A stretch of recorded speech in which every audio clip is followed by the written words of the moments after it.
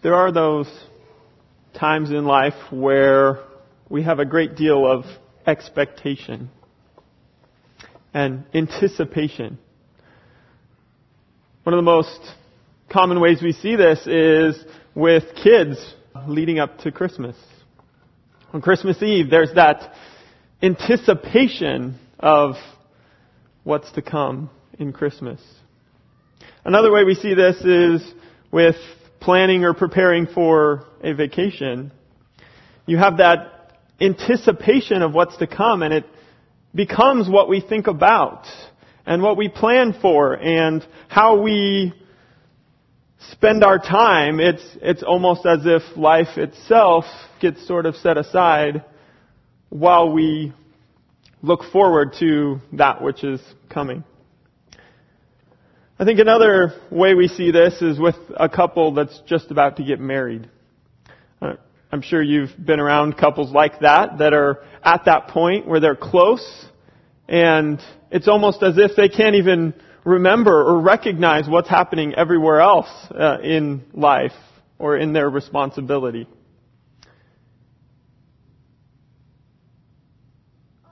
I had a time like this of great anticipation. A couple years ago, my boss called me and said, "Hey, we're going to this dinner and we got an extra ticket. Would you like to come?" I was free that night, so I thought, sure, I'll go. And my boss said, "Great, it's a black tie event, just so you know."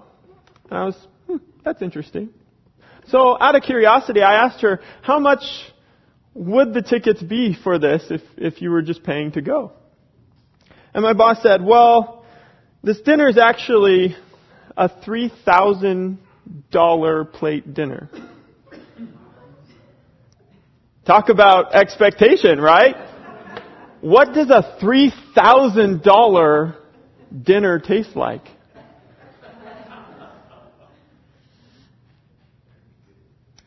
I wonder how often we approach time and the presence of God with that same sense of anticipation, that excitement of, I get to be in the presence of God.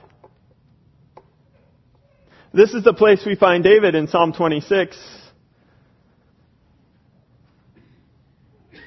It's one where he is so excited, so filled with anticipation at the thought of the presence of God. We followed David now for the last couple of weeks, starting in Psalm 22, where we looked at what do we do when God is silent. And then after that, we looked at Psalm 23, the sufficiency of Christ. In Psalm 24, we stopped and delighted in the sovereignty of God. And last week, we were invited into friendship with God. And today, we're invited into the anticipation and excitement to be in the presence and worship of God.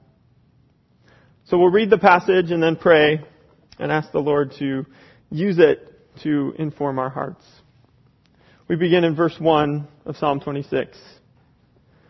"Vindicate me, Lord, because I have lived with integrity and have trusted in the Lord without wavering. Test me, Lord, and try me. Examine my heart and my mind. For your faithful love is before my eyes, and I live by your truth. I do not sit with the worthless or associate with the hypocrite. I hate the crowd of evildoers, and I do not sit with the wicked. I wash my hands in innocence, and I go around your altar, Lord, raising my voice in thanksgiving and telling about your wonderful works. Lord, I love the house where you dwell, the place where your glory resides. Do not destroy me along with sinners, or my life along with men of bloodshed, in whose hands are evil schemes, and whose right hands are filled with bribes. But I live with integrity. Redeem me and be gracious to me. My foot stands on a level ground. I will praise the Lord in the assemblies." Let's pray. Lord, we thank you for your word and the example that David is for us. Lord, just help us to have open hearts and open minds and come to you with anticipation and expectation. Lord, we thank you for what you have for us today. Allow the Holy Spirit to teach us and guide us and show us what you would have us see in Psalm 26. In your name, amen. If anybody deserves vindication, that would be David. You see, the biblical story of David begins with him as a boy out taking care of his father's sheep. And he's invited one day, he's called to the house where he's told the prophet wants to see you.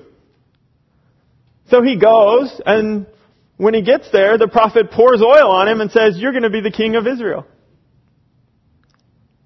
Not long after that, he gets a summons to the palace where he's invited to play music for the king.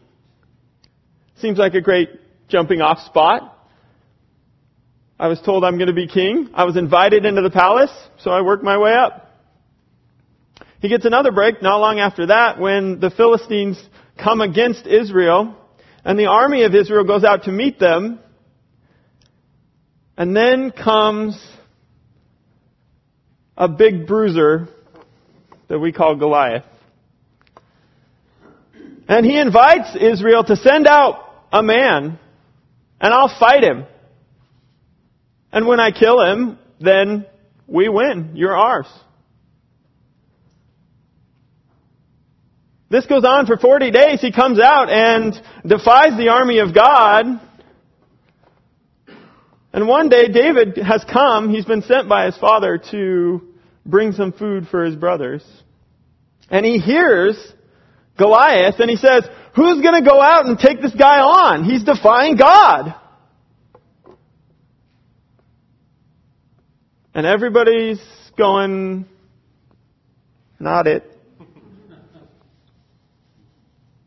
So David goes, all right, I'll do it. So he goes to the king and he says, send me in, coach. I got this. King agrees. And with the power of the Holy Spirit, one rock, boom, he's gone. Goliath's gone, not David.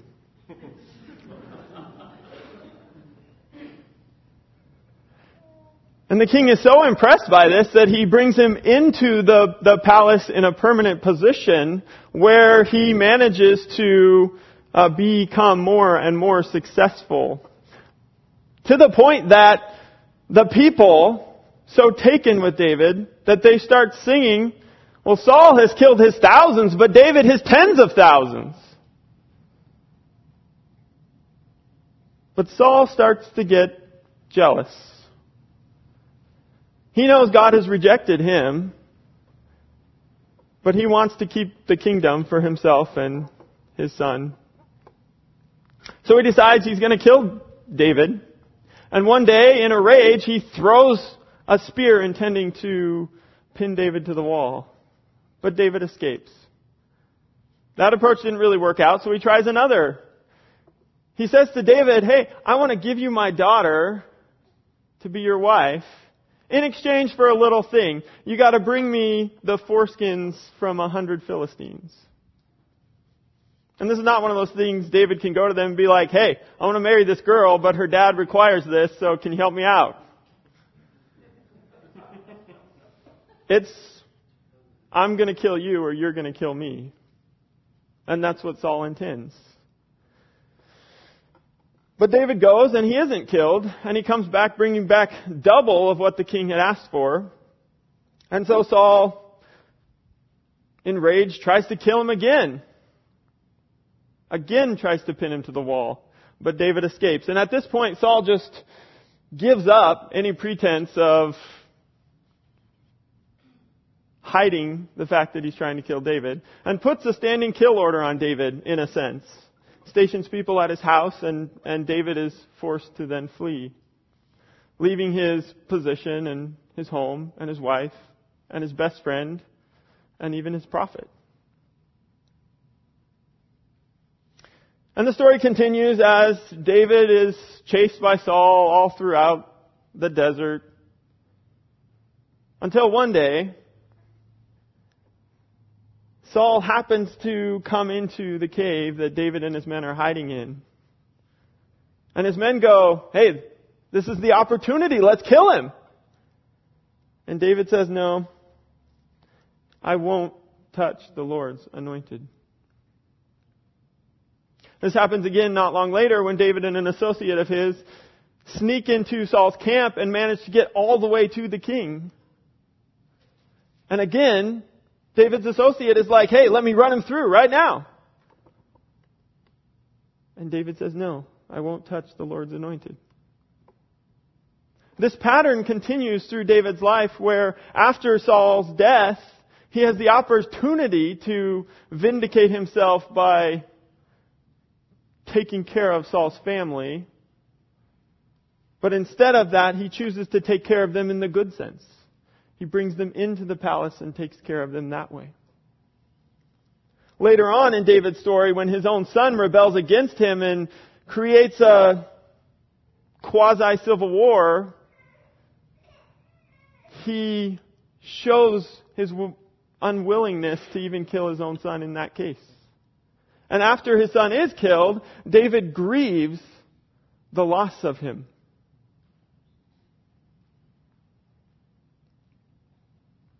This is the attitude and pattern of David.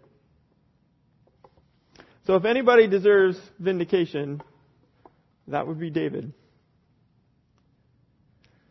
So he begins with that in verse 1. Vindicate me, Lord, because I have lived with integrity and I have trusted in the Lord without wavering. David knows he has the opportunity to vindicate himself, but it matters more to him his integrity before the Lord. And so he appeals to the Lord based on his integrity for that vindication.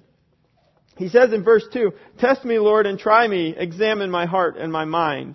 For your faithful love is before my eyes, and I live by your truth. So David, in a sense, puts himself on trial and invites the Lord into his heart and his mind to test and judge him. And he does so based on his appeal to the Lord's faithfulness, which he has seen repeatedly throughout his life.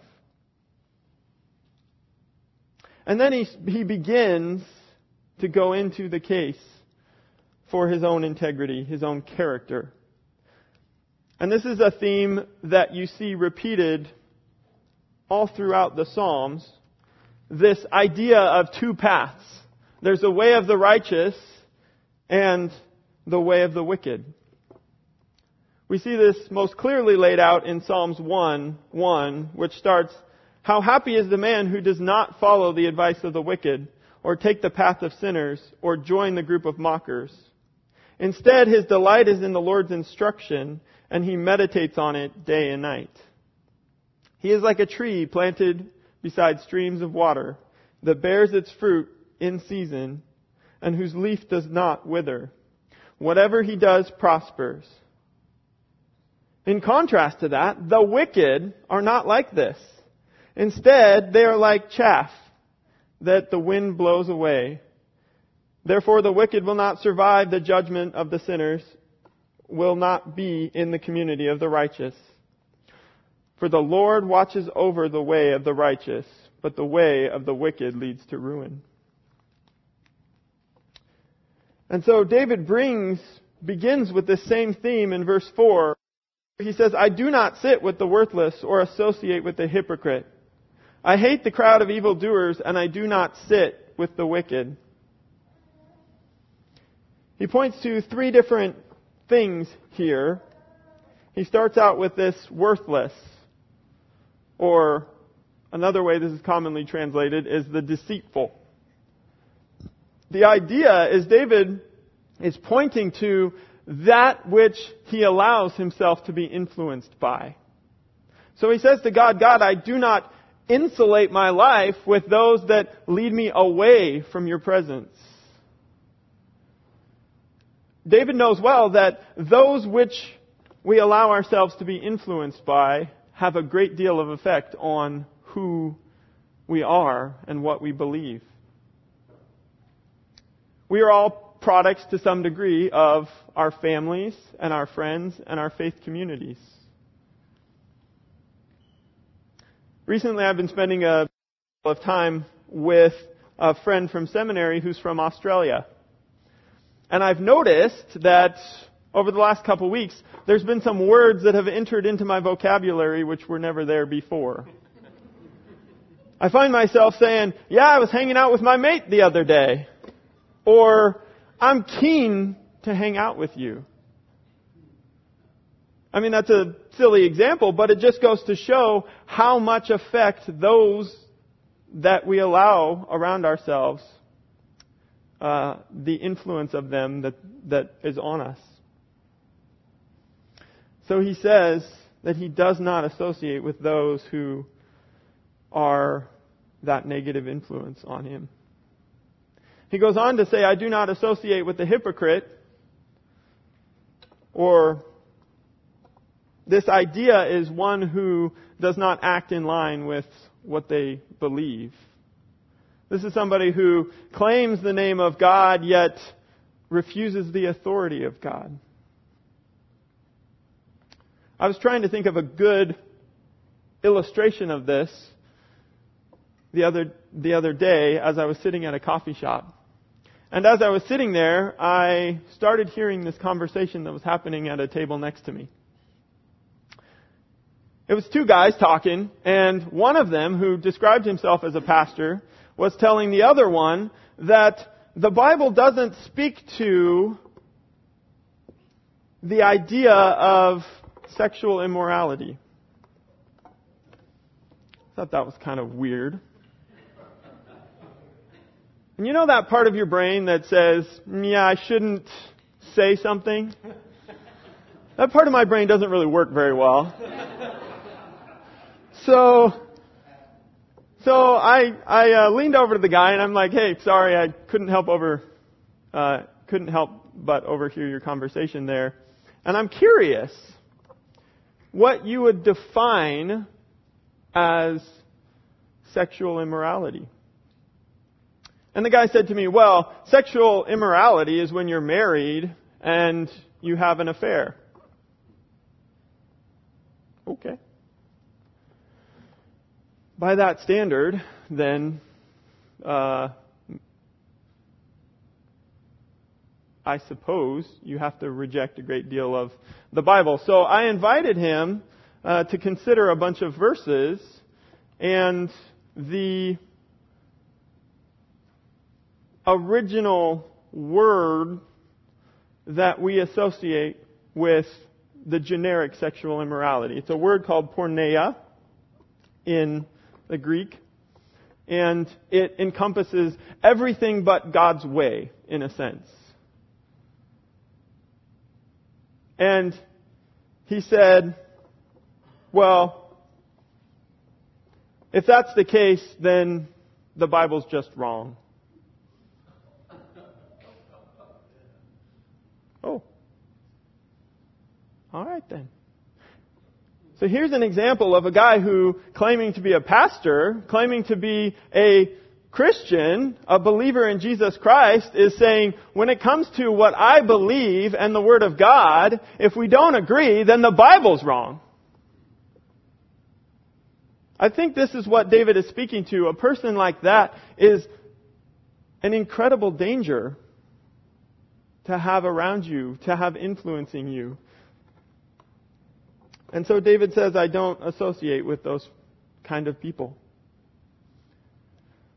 The last one, he says, I do not sit with the wicked. Another way to say that is, I do not sit with the sinful. Now, clearly David's not talking about actual people, otherwise he would sit with no one, including himself. I think what he's speaking to here is he's talking about a comfort level. So a better way to say it is, I do not sit with sin, or I do not allow space in my life where I defend it. He's not talking about sin that you recognize to be sin and are working to change, through the power of the Holy Spirit. He's talking about those sins that we might be tempted to justify. Oh, I wasn't gossiping. It was a prayer request. Oh, I wasn't lusting. I'm just enjoying the beauty that God created. Oh, I wasn't resentful. It was just competition. I think this is what David's getting at. It's this idea of, I do not carve out room or space in my life for sin that I justify as acceptable behavior. Now, David is not claiming to be perfect, and we see this in verse 6, where he goes on to say, I wash my hands in innocence, and I go around your altar, Lord, raising my voice in thanksgiving and telling about your wonderful works. He's pointing to the ritual cleansing and atonement pictures that washing and the altar point to. It is as if David is saying, in fact, the more I pursue God, the more sinful I realize I am, and the more I lean into confession. It's not that David is becoming more sinful. It's that as we get closer to a holy God, we come to recognize how much we are not. And so David is not saying or speaking to perfection or declaring himself to be it. And then he goes on in verse 8. I love the house where you dwell, the place where your glory resides. Now at this point, there is no temple. There isn't an actual house. The presence of God was housed in the tabernacle, a tent. But that tabernacle represents the very presence of God as you entered into it, and there was the veil separating you from the Holy of Holies, where the Ark of the Covenant, which had the presence of God seated on the mercy seat. And so David is not speaking to the actual house, he's speaking to the actual presence of God. He's saying, I love your presence, Lord. I want to be in your presence. This becomes sort of a passion for David as he longed to be in the presence of God. He would go into the tabernacle and stand before the veil, knowing that the presence of God is right there. Feeling that anticipation and expectation of being close to God. In fact, this leads him to a point of wanting to build a temple for God. When Israel gets to the place where they had peace on all sides and were in a place of prosperity, David is so troubled by the fact that God is still in a tent. He comes to the prophet Nathan at the time and says, I want to build a temple for God because how can I live in a palace? Well, God is in a tent. And Nathan says, do what your heart desires. And he says, all right, so I'll build a temple for the Lord. But that night the Lord speaks to Nathan and he says, no, tell David, you're not building me a house. Your son will build me a house. You're not building me a house. But I will do the opposite. I will build a house for you. I will establish a kingdom that will be eternal. And David is excited about this. He goes on. That leads him into worship, if you follow that story. And then he goes about the business of preparing for the temple to be built. He knows he's not going to build it, but he prepares and stores everything that they will need to actually build the temple. After him, his son Solomon does build the temple. And after Solomon dies, then his son Rehoboam becomes king, and he ends up splitting the nation in two. And both these nations, the northern and southern kingdoms, turn away from God. They walk away from God, so God sends them the prophets to call them back to Himself. And after calling them and calling them and calling them, He ends up turning them over to exile. But even in that exile, there was always this promise of the one from the line of David that was to come. In fact, the prophets end this way. The very last book of the prophets, in the last few verses, speaks of this promised one. And then in terms of a biblical timeline, there was silence from God for 400 years.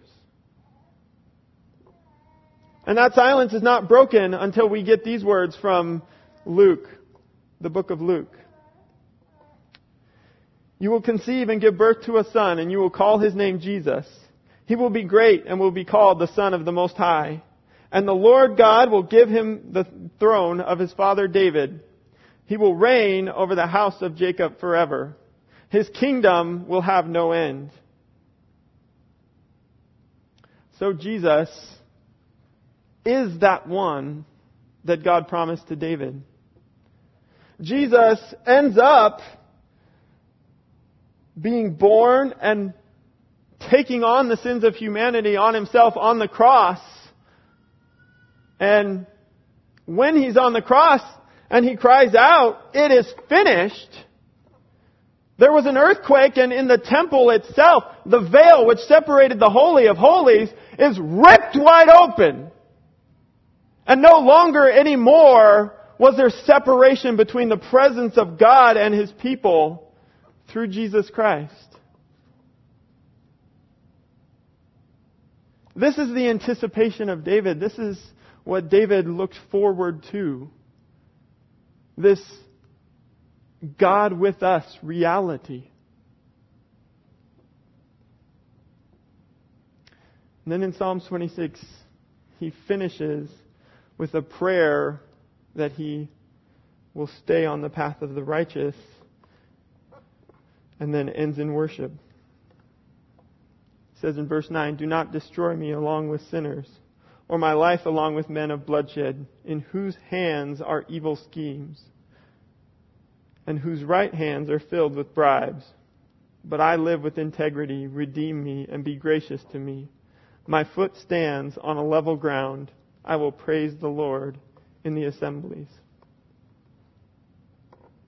And so David ends where he began, which is in worship.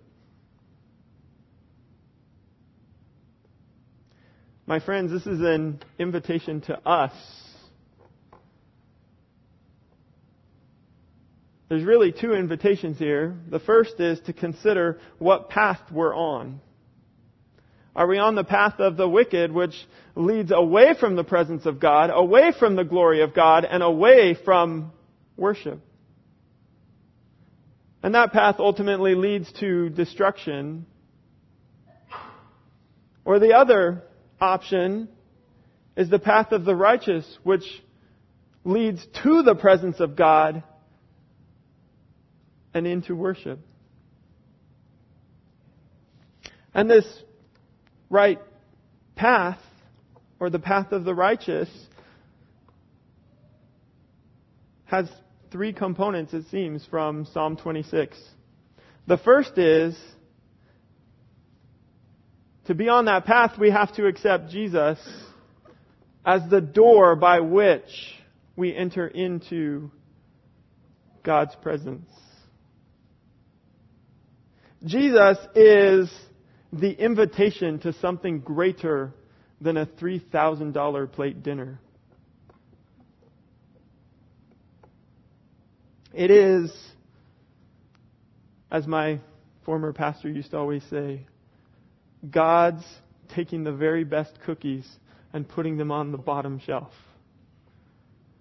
Freely accessible to anyone and everyone willing to receive it. And if you've made that choice to accept Jesus, the second invitation from Psalm 26 is to set aside or get away from those things that lead you away from the presence and glory of God.